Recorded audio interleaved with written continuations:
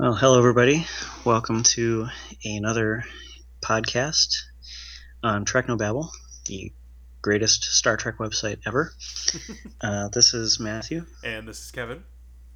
and today we are going to be presenting a podcast commentary on In the Cards, which is the penultimate episode of Season 5 of Deep Space Nine.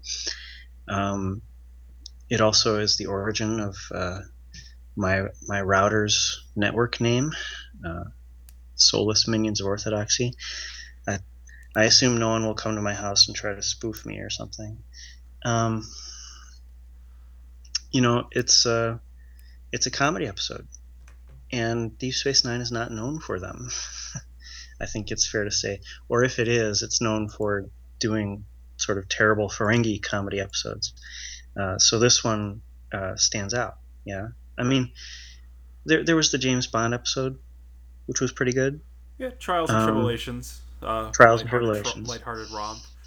The Ferengi episodes are hit or miss. The Ferengi episodes either sing or fall flat on their ass. Like Magnificent Ferengi, I think was good. But Well, and then the time travel one was good. yeah. So I remember not liking this one a lot when I first saw it, but I think that's just because I just didn't get it. I like it a lot more now. Maybe it's I had a sort of natural antipathy to the Jake character and just didn't like preemptively checked out of an episode that was going to focus on him. But this has a lot of lovely moments. I Well, have to see, say. when Kelly and I were dating and watching through all of Star Trek, including Deep Space Nine, um, both of us just sort of instantly really liked this episode. Hmm. So I'm interested. I mean, it's been a while since I've watched it. I'm interested to see what really works because I recall it simply working, and not only for me but for Kelly, who is I respect her opinions on things, but she's a different sort of fan than uh, you or me. Um, she's more into character stories, so I think she may have responded to the Jake Nog stuff. Yeah. All right, well, why don't we get started? All right. So I am queued up. I am queued up as well, and I've got my subtitles turned on, and we can all press play on our various media. Hopefully, someday in the future on Blu-ray media. Uh, in 3, 2, 1, press play.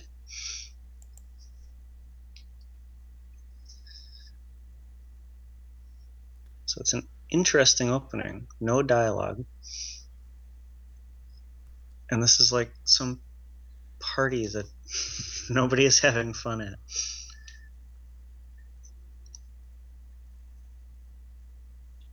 Which based on dialogue now, I guess the reason no one's having fun is that there is grim news coming from the nascent front. And they're not too specific about it. It's like the Dominion threat. We're losing ships. We lost the Tiananmen. Now, I presume the Tiananmen is supposed to be a starship. That's not a river, so it's not a runabout. Right. If memory serves, and I just watched Redemption, so I believe I'm pretty certain that Tiananmen was one of the ships in Picard's blockade of the Klingon Romulan border. Ah, yes.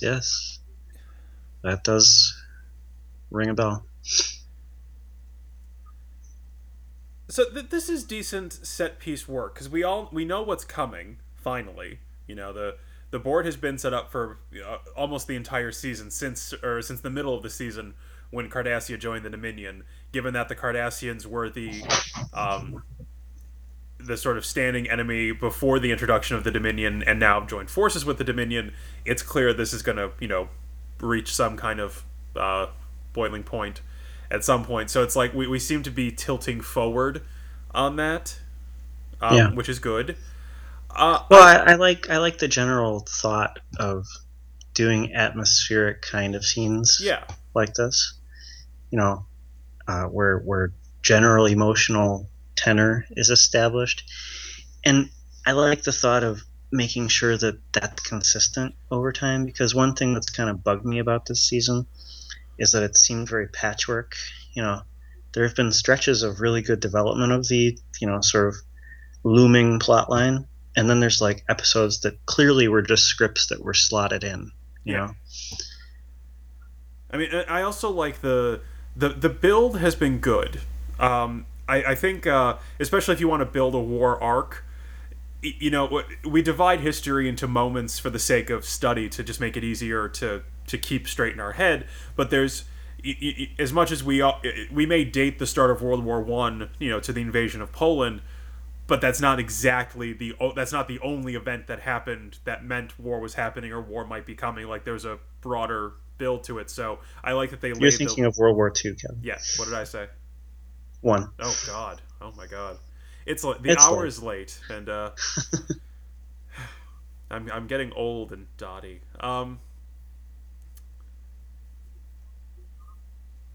I'm sorry, I interrupted you. No, I was Oh just saying man. I appreciate the um, piecework building there. I also like that events, even something like the loss of a starship, isn't immediately a casus belli. It doesn't automatically start a war because I think that's also very realistic. It's not like you can look back and say this could have started a war, but that doesn't necessarily mean it must start a war. That kind of like what is the appropriate response. And the Federation, I think they've pretty clear they don't want a war if one can be reasonably avoided, so they're not going to. Yeah, it's not an expansionist imperial, sort of colonial force, Right. and so they don't need uh, the Maine or the Gulf of Tonkin or whatever to justify some sort of thing. They don't want the thing. Right. So yeah, I agree. I like that. And so this is a pretty good.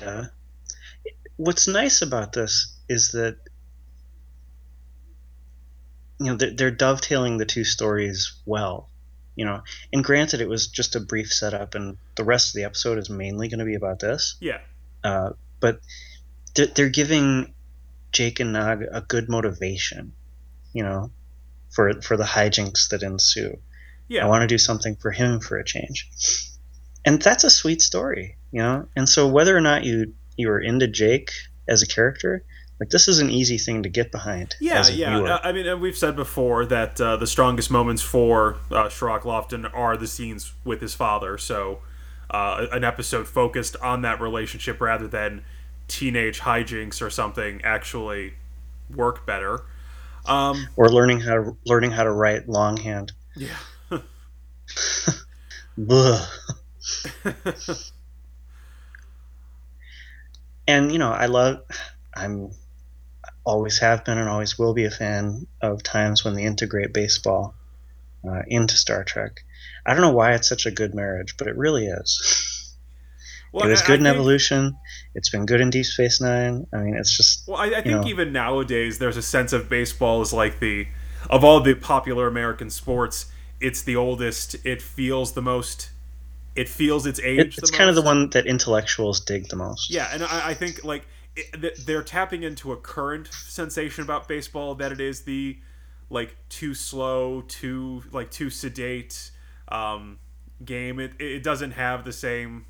So I think that's familiar. Like the conversation they have about baseball and evolution was one two ESPN sportscasters were probably also having about baseball at the time. Um, Well, it could really be maybe the Star Trek company, the people who make Star Trek, feel that there is criticism of Star Trek, that it is talky and slow and ponderous, and that it's not as whiz bang and action packed. Which, whether or not that's a valid criticism, it is a criticism that's out there, right? yeah, And so maybe there are some writers and producers that feel that there's a commonality there. Baseball is something that you have to let unfold, and so is Star Trek. I don't well, know. I remember Michael Pillar say, I think it was Pillar who said he got into baseball card collecting because of evolution, and Hmm. be interesting if that played out here at all. This is okay. I like this snippet of dialogue because it does kind of acknowledge the unspoken absurdity of Federation economics without actually explaining them. It's like, I mean, what does that mean exactly? It means we don't need money. Like, this does raise a question, and notice I carefully avoided the phrase begging the question, Matthew. I just want that noted. Yes. Of, well, how does the Federation interact with currency-based civilizations? Like, how do you actually interact? Like, how do you buy something that someone else has if they're not also taking part in your, like, freewheeling barter economy? Like, I don't... It doesn't make sense, but it... So the conversation... Well, they're hanging a lantern on it, yeah, and it's so funny. It's cute. Yeah. This is a great in-joke for fans. Yeah. You know? And it's funny enough that it works for the non-fan, but for a fan, this is funny stuff. Yeah. Because, like you say, they call attention very directly to the fact that the economics of Star Trek make no sense. And this is actually... And then they don't try to solve it. Yeah, and this is good. As much as we've criticized the maybe lack of range of young Sherlock Lofton, that was cute. The I'm clearly trying to manipulate you, but that doesn't mean it won't work tone of voice. Yeah. No, he and Aaron Eisenberg have good chemistry. I think it's obvious. That was a really good shot of the ship docking while the camera was panning. That was just a well done piece of compositing. Yeah, I agree. And Louise Fletcher. Who doesn't love Louise Fletcher? She's exactly the scale of guest star in the way she acts. It's always been a good suit for the tone of Deep Space Nine. Like the way she just casually dismisses Kira in a way that makes you want to slap her. It's just whatever your issues with the logistics or internal sense of the ultimate Dukat plot with her, the two of them in a room together sing in terms of just acting. They're practically the same character as far as being the character you love to hate. Yeah. You enjoy disliking them. And they both fill the room in just that same way that's like slightly larger than life but not so big that it lapses into like silliness. It's just it's lovely. There's a great interview with Louise Fletcher on the DVDs where she said she kept suggesting to one of the producers that her character could have a child like throwing rose petals in front of her as she walked, but they wouldn't go for it. I like these two guys trailing her. It's kind of reminiscent of Return of the Jedi, the Emperor's sort of flunkies. And so we're getting... The story structure is interesting in that they focus on Jake and Nog, but they do develop enough of this.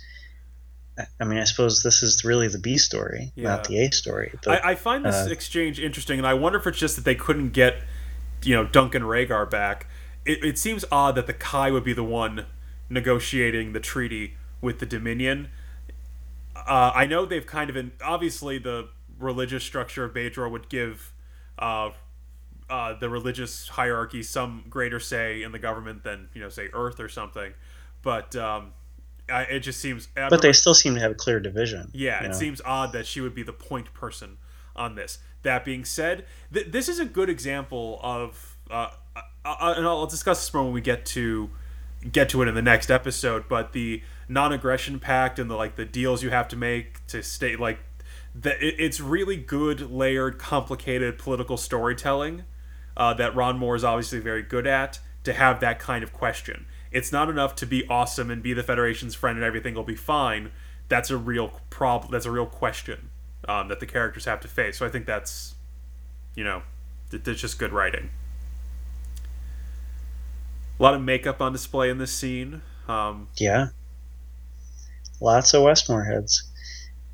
And this is kind of funny too. Shimmerman is doing a good job of,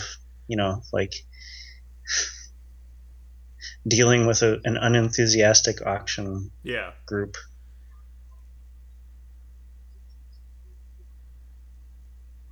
The prop people did their homework. It's a lot of good knickknacks. I have to believe that an artifact, like a piece of art that would be 400 years old at this point, would be more valuable than that would put it out of the price. I'm saying if there were like a mint condition, I don't know, what would, like print of some artist from the 1600s, that would, even if it were an unfamous artist, would probably be worth a pretty penny. Well, I mean, have we ever really tried to work out some sort of exchange rate for bars and slips and strips? I mean, Yeah. when they talk about bars, it does seem like, I mean, what's Rom's fortune, for instance? Isn't it like 100 bars or something? Yeah, it seems they don't So introduce. it's like a bar seems like at least Right, $1,000 right, worth. where it's like it's slips, strips, bars, and then eventually I think they reference bricks at some point. Yeah. Um, so yeah, it does seem a little fuzzy, but meh. I mean, again, the economy of this of the Star Trek world is not terribly well explained. Acrylic on black velvet. Now that's a little too far. The head image was the inspiration for the flag of a Martian colony. Come on. Well, I mean, it doesn't bother yeah, me that much. It's Quartz a just, huckster. That's what he does. maybe he's lying. Yeah, you're right.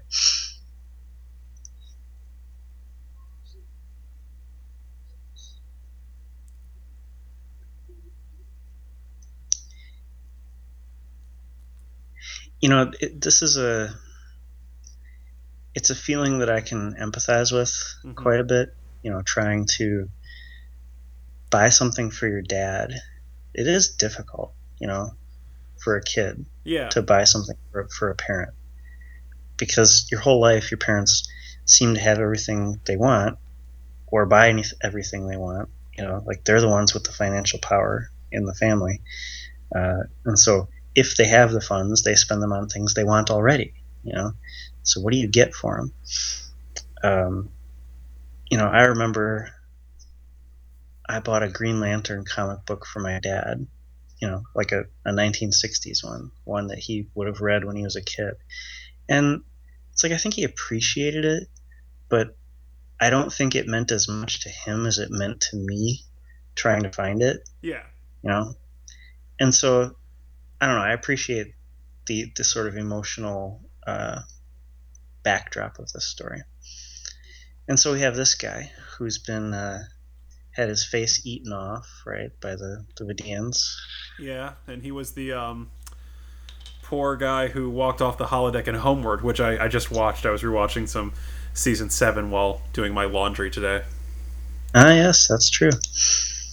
He's a character actor who's had some good stuff in Star Trek. Let's see. His name is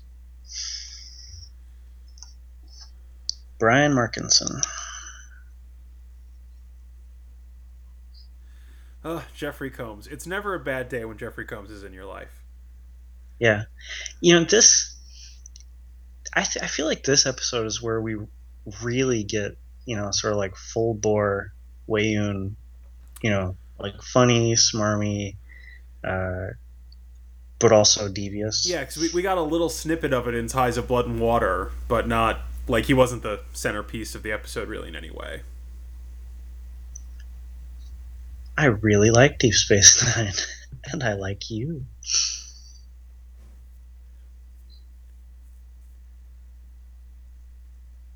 I would really love to see Weyoun in Blu-ray. Like, just looking at the outfit as it stands in standard definition, there's so much detail going on there.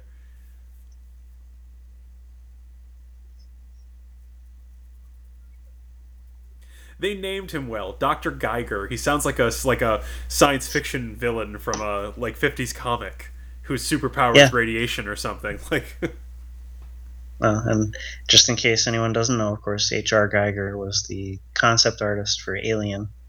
Oh, that's right.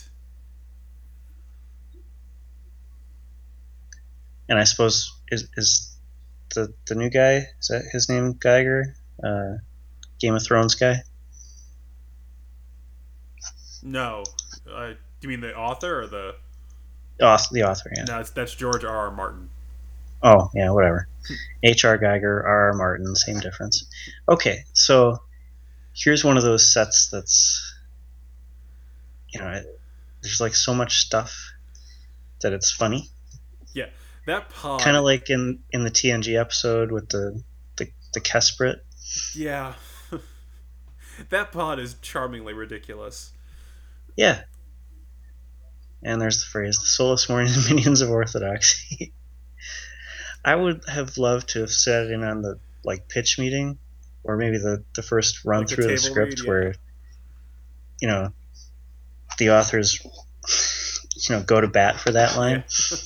I gotta say, I like the kind of mishmash of console styles because that's clearly like a previously used Bajoran or Cardassian panel, but the paneling is something out of like the TOS movies. hmm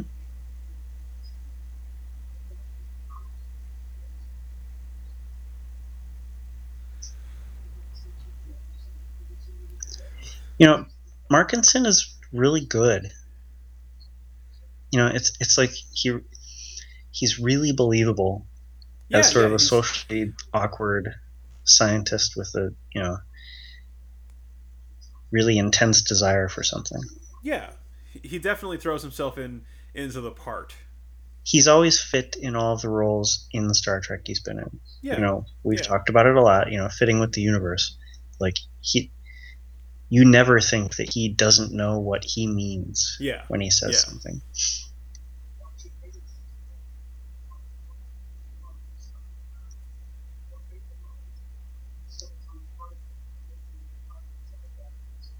So we're getting some notions about funerary customs in the 24th century.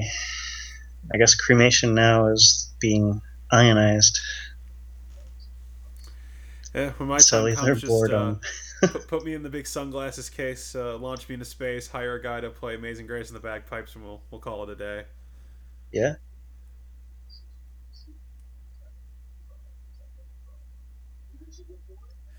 Aaron Eisenberg's face there is really good.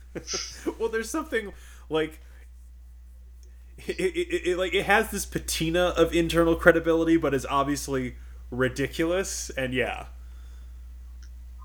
Cellular ennui.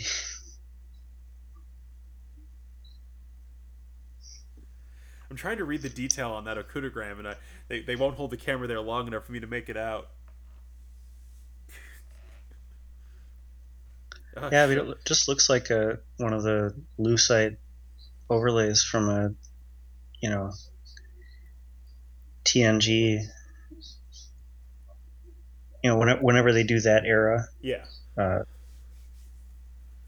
I can't think they created a new. No, no. It just This looks like a I believe starship that. Yeah, I believe they got all of this lucite. out of storage, except maybe the pod. Obviously, that was probably a new one.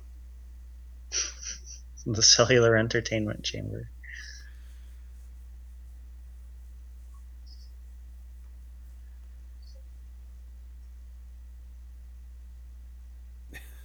His delivery is so good. I'm glad you asked. Maybe this was the part of the story that fell flat for me when I was younger and just not paying attention properly. Where it's like I didn't appreciate the craft going on here, so this maybe the story. Maybe I just dismissed the story as being too ridiculous, um, as opposed to enjoyably ridiculous. No, this is great comedy. Yeah, Uh, there's an irony to it, and in this case, the irony is sort of inverted. It's not that the audience knows more than the characters know; it's that the audience feels the same way as the characters. You know, that was a good eyebrow raise yeah. by Sherrick Lofton.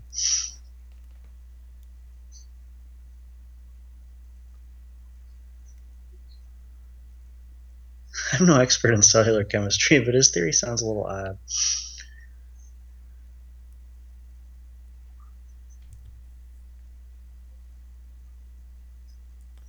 And so, I think it was this scene that sold me on the episode. The overall emotional story is good, and the background political stuff is good. But this particular scene is what really, it's kind of hilarious.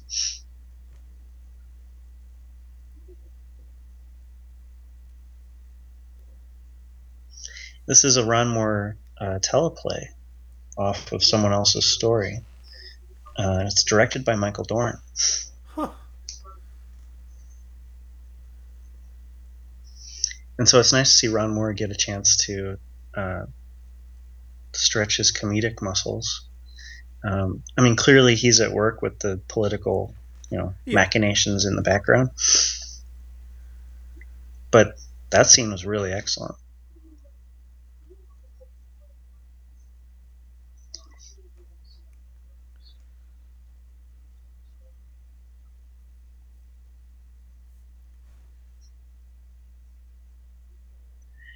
So what is Chief O'Brien working on here? They haven't yet done the whole mine thing. Yeah, I was going to say, I right? believe those are the props that may eventually become the mines. Otherwise, I think I assume they're just nondescript storage containers or something. Or what do they say what they are? Because he's like calibrating them or something, right? No, I feel like he's just doing inventory. Doing an inventory. I gotta say, I like this. I like the elements in this episode for Nog, and it really comes. They really do it in Treachery, Faith, and the Great River when Nog is like horse trading for the parts they need for the Defiant. I like the elements where his Ferengi culture and his Ferengi approach is enhanced by the confidence given to him by his Starfleet training. So it's like he allegedly went into Starfleet because he didn't think he could be a good Ferengi, but it turns out that actually helped him be a better Ferengi, and I kind of like the message in that. So he didn't lose himself in his Starfleet training, he just learned how to better utilize the skill set his culture values. Like, because you could see Quark. This is the way to do Ferengi, right? And they've done it well with Quark too, right? But you can easily see Quark making this kind of 6-level nested moving deal to get what he wants a little bit down the road. That kind of like it's very bartendery what he just did. Like the what do you really want? How can I really get that for you? That kind of stuff, and it shows he knows how to read people, which is like really what I think. Like that's where the Ferengi shine. It's like well, it seems realistic. Yeah, like you would never. So many times Ferengi, it's like who would ever do business with these assholes, right? But when you see a scene like that, you're like, oh yeah, I mean these people they're good salespeople. Right, like even if you knew you were being manipulated, you'd kind of still end up going along with it, which is like the work of a master. Well, because they actually improve your situation. Yeah. Speaking of my dad, my dad was in sales for decades, and not that I talked long and hard about sales with him, but one thing he impressed upon me with sales was that you're entering into a relationship with your customer and you both want to benefit from it. And that's the mark of a good sale, is that both people actually feel, and justifiably feel, that they've benefited from the transaction, because then you have a repeat customer. Right. And so that scene really does, I mean, they're really offering Chief O'Brien. They're not tricking him. They're not lying to him. Right, They're not stealing from him. I don't know. It works for me. It's a nice little continuity thread because he has discussed the bear before, and as someone who still owns his teddy bear, it is currently sitting in a box in my apartment. But no, I appreciate the little storytelling touch there. Well, and of course they're calling back to his aborted relationship with Lita. I wonder if Chase Masterson gets any lines in this episode.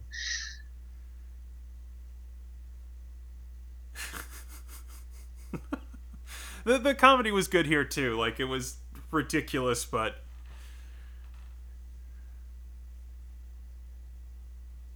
I hate to say it, but I do prefer scenes where Chase Masterson doesn't talk. So, and it's funny that Nog is going through these, person-sized ducts that seem designed purely to let people steal things from each other. Yeah, so that's funny too. So far, every scene has been a hit. There have been no misses yet.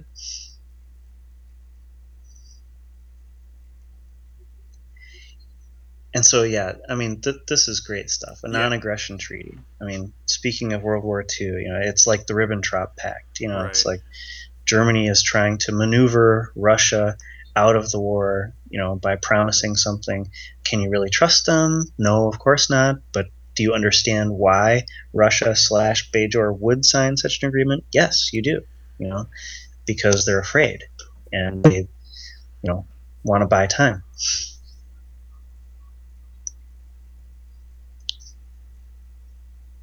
It would be really interesting, I think, to talk to Ron Moore about politics, and maybe not. I mean, probably generally about politics, but also how politics and history informed his writing. Yeah, because it seems clear that he's not directly aping historical situations, but he's using some of the dynamics in really interesting ways.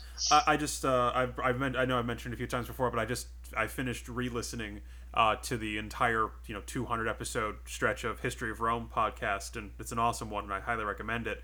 But I can see there are certain patterns that repeat themselves, certain facets of human behavior that you can see being played out again and again. So I enjoy, when a lot of writers write politically, it tends to be from a agenda point of view, where it's like there's a point they want to make. I feel that far less frequently with Ron Moore, where it's like, it's not like I'm here to tell a parable that says this person was good or this person was bad. It's just synthesizing credible dynamics to give the characters actual motivations. Yeah, he tells stories that are about forces, social forces, political forces, that get people caught up in them. Very rarely do his stories revolve around the grand villain, right? And the dialogue that he's giving to Kai Wynn here, I want to save Bajor, and I believe her. I want to save Bajor and benefit from it. Yes, I want to save Bajor and be in charge. Yes, but she does actually want to save Bajor. Right. And we were talking when she said the line earlier when she just got to the station. I think I was like, Cisco said something about it being complicated politically. She says, "I do have some experience in this area," and I just love that line.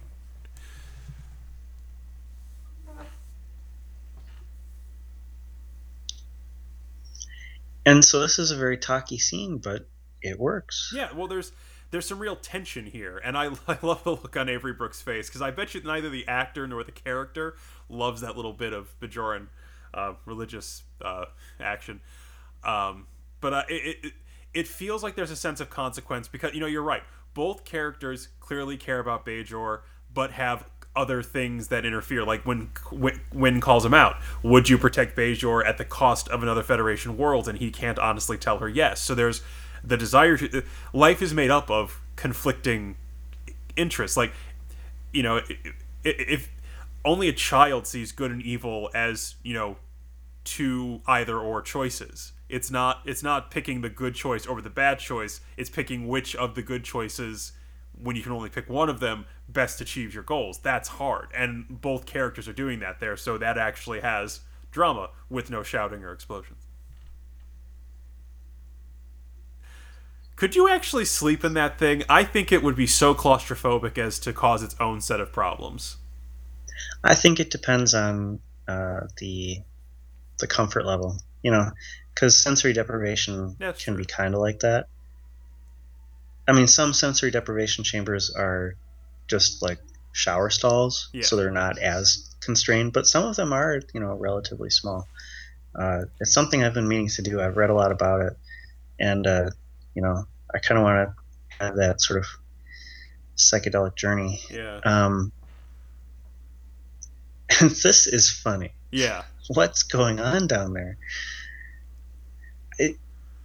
I do kind of, do Jem'Hadar really scan stuff like that? But maybe they do. I mean, they function at the whim of founders and Vordos. So I mean, it's a little coincidental that they got the quarters right above this guy, but we can let that go. Nah, that hey, these things happen.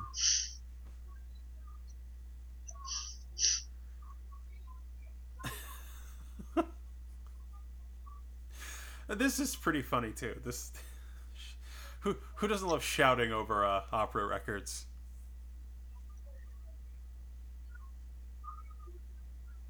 To listen at precisely 82 decibels. That would hurt. I mean, human ears at least. It's pretty loud. Yeah, let's have a look at that.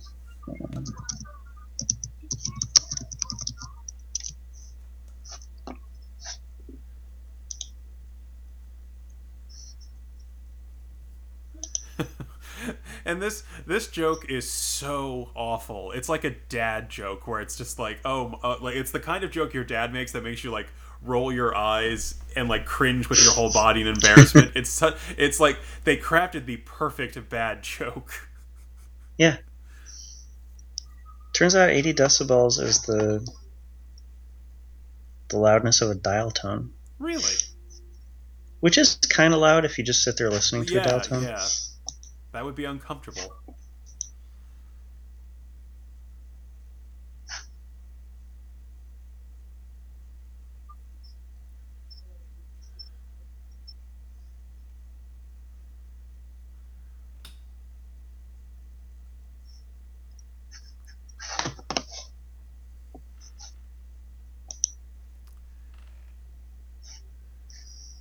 So the music is telling us that the plot is thickening here. And we're at 33 minutes. I feel like there's been a good, nice comedic build, but also a good build generally. Yeah. 80 decibels is also normal piano practice. Oh, I practice piano a lot. I should be on the lookout for that. 85 is the upper exposure action value, and 80 is the lower exposure action value. So I think that's one of those, if you do it for like 2 hours, 80 is too much.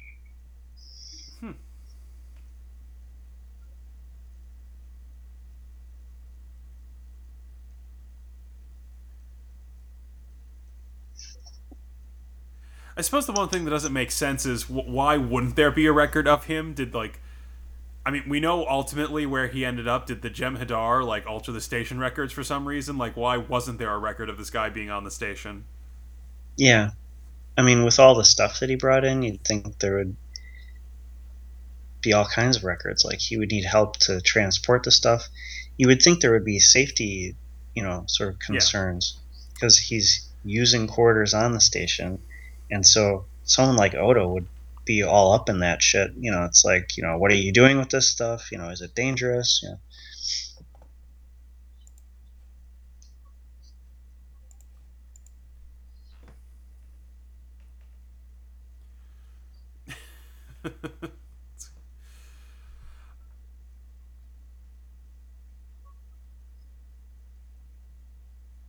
This is the best Nog episode so far. I'm trying to think. The best so far. I'm quickly scanning my memory. There's a better one coming up. Lions, Geigers, Bears. Again, oh my. that's like it's like the joke is so bad you just have to like stand there and let it happen. Like you can't stop it. It's just coming and I don't mind it. I've been so sufficiently entertained to this point that I feel good about that joke. I mean, I'm not going to laugh at it, but yeah. it makes me smirk. These are another two actors that I mean I understand why it would be forced writing to try to have them have lots of scenes together, but they're both so good. They're smiling in exactly the same way. It's just it's it's genius. Well, it's like the micro expression. No, we're nothing alike.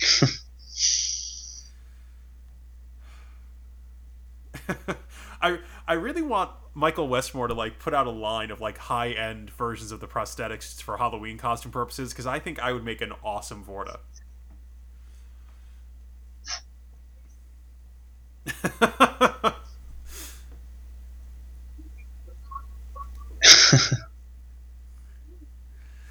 I'll 80 decibels is also an alarm clock. okay. That okay. Yeah, that's loud. You wouldn't want to listen to that high for a while.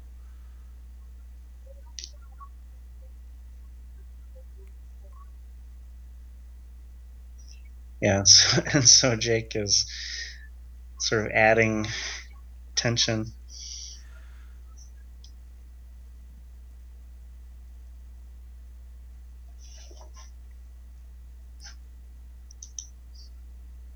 It's good comedy setup Yeah. to have the person who's trying to do the nice thing Right. Right. lie in such a way as to, earn the enmity of that person, only to have, it's Like sort yeah. of dramatic reversal.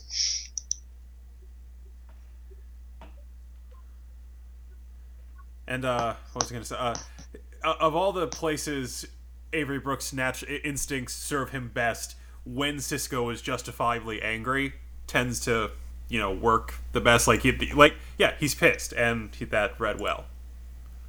Yeah, because there's obviously a tense political situation going on, and he needs her support.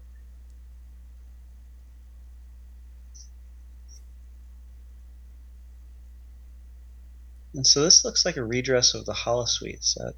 Yeah, I do love that battleship design. That is just a lovely piece of work. Yeah, very cool.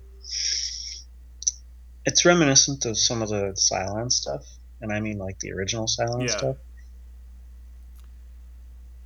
And so, I mean, the comedic hijinks.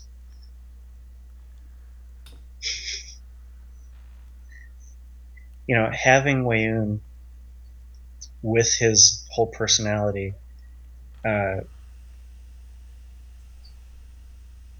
kind of try to like uncover in a serious way what's going on. It's funny stuff. I know who your father is.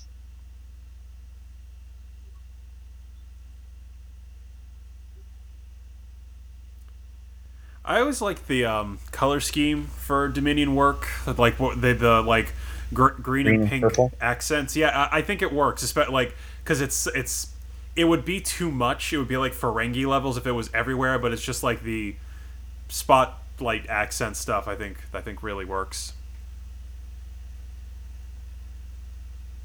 Oh, polaric energy.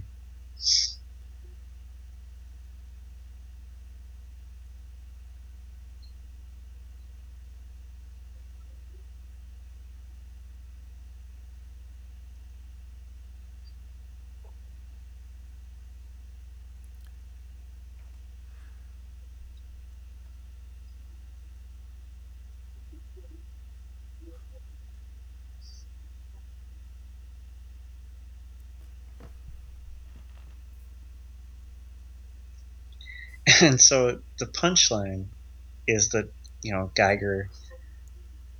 That's that's why the Solus means orthodoxy line works so much. It's like you know his paranoid delusions are confirmed by the ridiculous sort of development that's gone on here.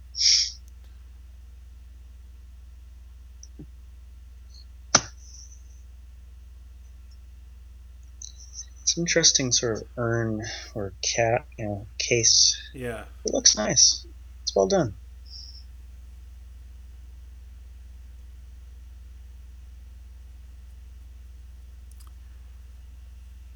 Okay. I'm waiting for them to get to the punchline of this joke so I can discuss what I feel about it. But I do like Jake's off the cuff lie here. It's not bad. It made me chuckle.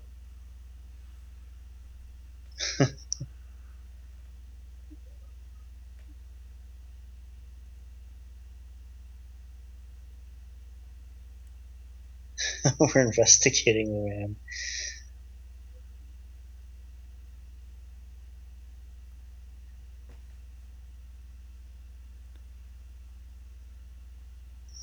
I mean, his story is kind of ridiculous on its face because how would they know if there was some sort of temporal incursion? If there were any changes, we'd be the first to know. I hate when they say that.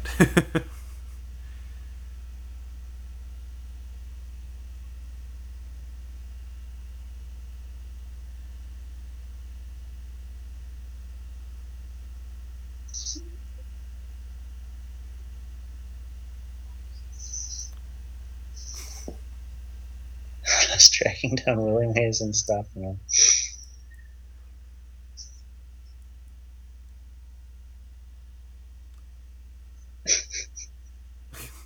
I believe you. You do? Jeffrey Combs' eye movements there are really good. Yeah.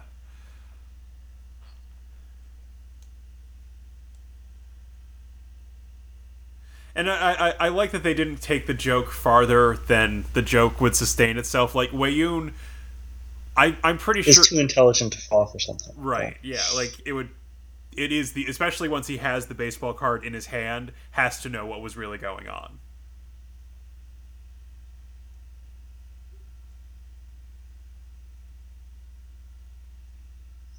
And I like how Geiger starts His sales the pitch. pitch Yeah. in exactly the same way. So it's like something he's rehearsed or have been called upon to do over and over.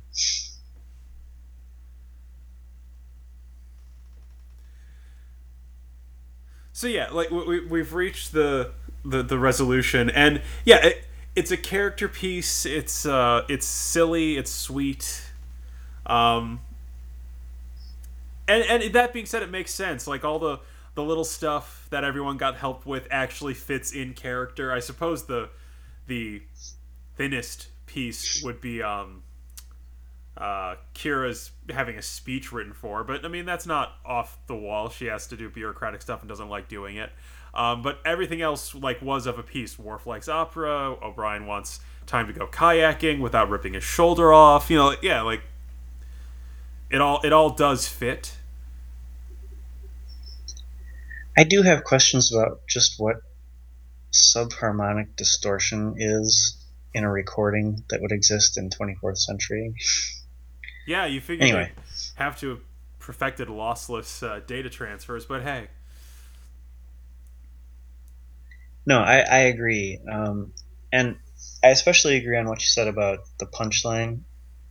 It would have been going too far if Weyoun had believed the phony story. right, or continue to believe there was something else nefarious going on.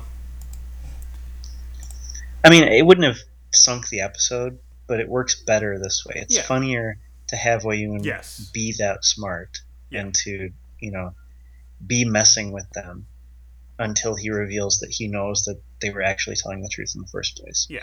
Um, and so, yeah, nice moment with Jake and his dad. Uh, this is a really good episode. In fact, I kind of love this episode. I really like this episode. I like all. I certainly like it much better on subsequent viewing than I did when I first saw it.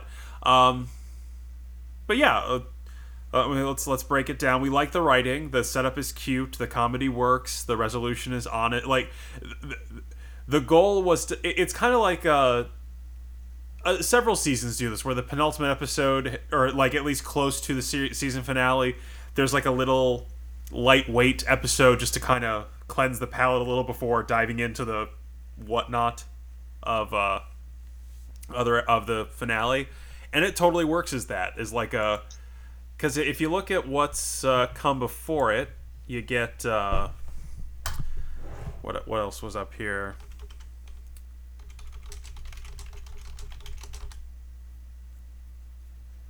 But yeah, some pulling up a list of the seasons.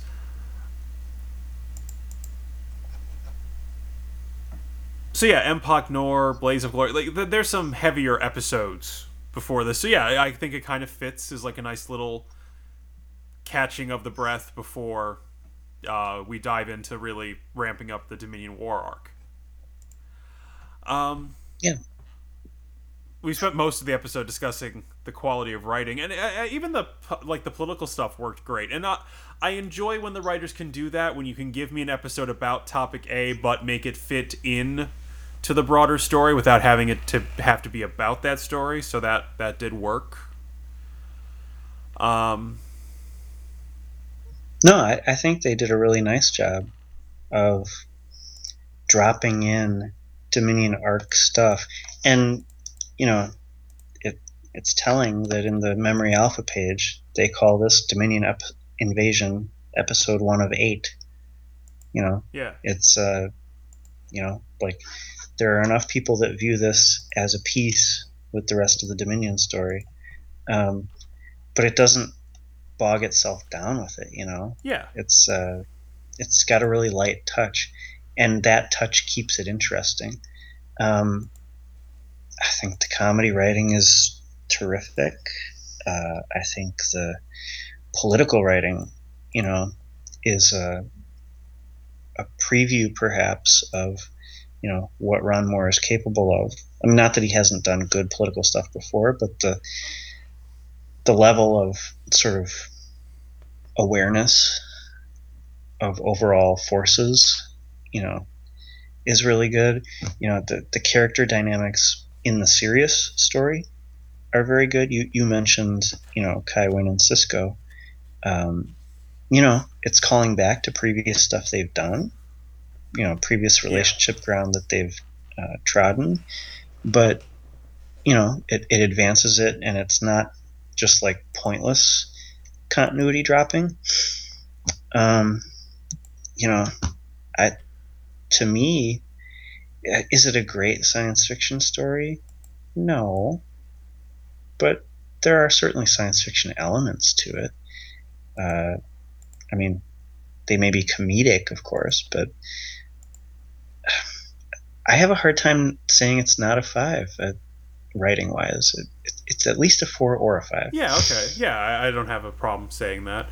The acting's good. It's certainly some of the best work we've seen out of Lofton and Eisenberg. It's very natural. Everything felt very light and organic. Nothing felt overwrought by anyone. Yeah, all the party scene worked. All the Cisco and Sun scenes work like always. Maybe the rest of the crew didn't really get much to do. The Weyoun Win stuff was great. Yeah. No, every guest actor here was excellent. I really liked Brian Markinson. His delivery is key to sort of, if he's too stupid or too lame, you kind of aren't on board with what the main characters are doing. But he's funny, but also compelling enough, and he fits enough. Yeah. That it's not completely unbelievable that someone might go along a little bit.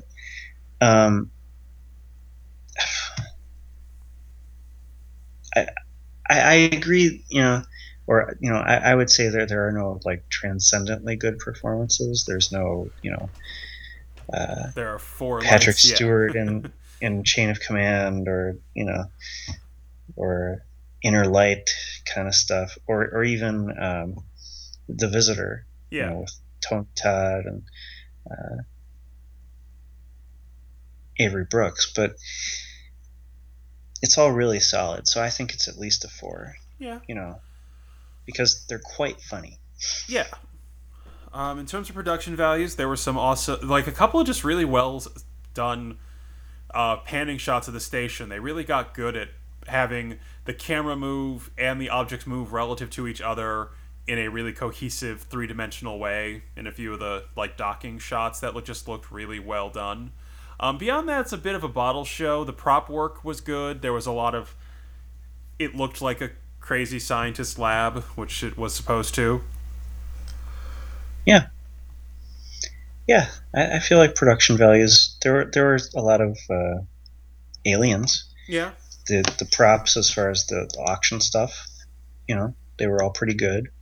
It was nothing mind blowing, but I'd say it's at least a 3 or a 4, probably a 4. It's above average. Yeah. So in the balance, I'm gonna go with a 4. I think it's a good episode. It is a charming episode. All the parts work. I don't think it's quite transcendental in its ambition, and it's fine. It doesn't have to be. It would almost be a worse episode if it were reaching too far for something else. Like, it was a lighthearted comic romp in anticipation of a much darker turn for the show. And for what they needed to do, they did it very well.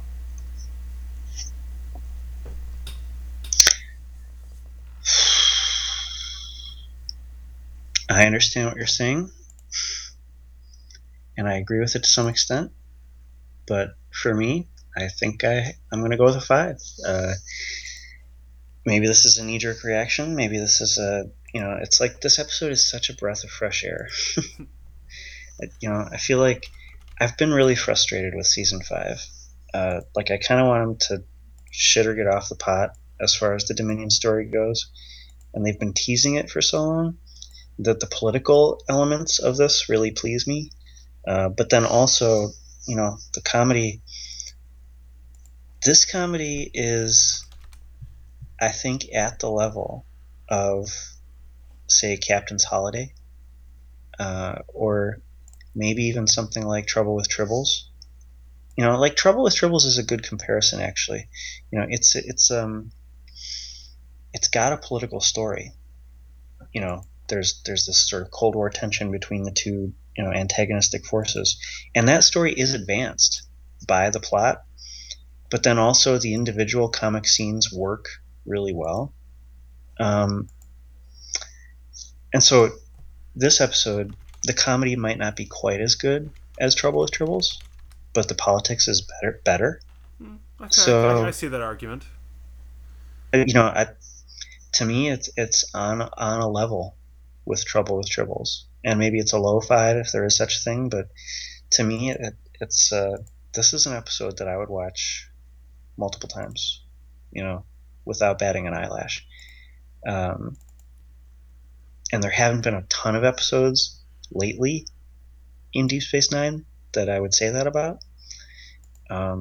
So whatever, whether it's knee jerk or not, I'm at a 5 on this. I think it's in the top 10%. Okay. Really, really enjoyable. Which I think a 9 overall. Yeah. I agree with the substance of your general take on the quality of the show. Yeah. But it just really works for me. So. Okay. I think 9 captures that sort of very slightly divided verdict pretty well. Okay, that's a 9 for In the Cards. We are approaching the airport for a landing on season 5. So we'll have some commentary on the season finale and some wrap up comments for. I think we can safely say whatever feelings, good or bad, you end up with about the season, this is certainly the best season I think Deep Space Nine has had so far. Would that be safe to say in terms of raw quality, if not absolute consistency? Yeah, I think so.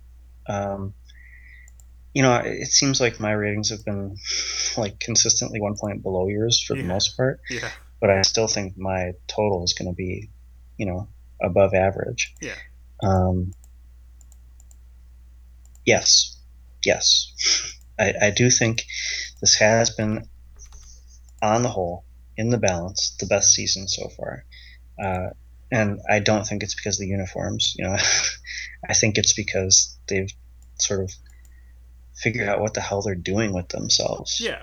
Totally. They're not sort of keening between, various poles of storytelling. Like in prior seasons, they would focus on Bajor for a while, and then they would, just like wildly swing over to some TNG retread sci-fi story, and then they would wildly swing to, Cardassian stuff, and it just never seemed to have a direction. And whatever you want to say about Voyager, there was always the overall thread of these people are isolated, okay? And so they would do, TNG style sci-fi stories, but they would always have the isolation as an element of the story. And Deep Space Nine hasn't had that yet. But now with this episode, and even with this season, there's this sort of dread, this looming terror. And it's not like they're all going crazy or something, but there's just this this looming threat.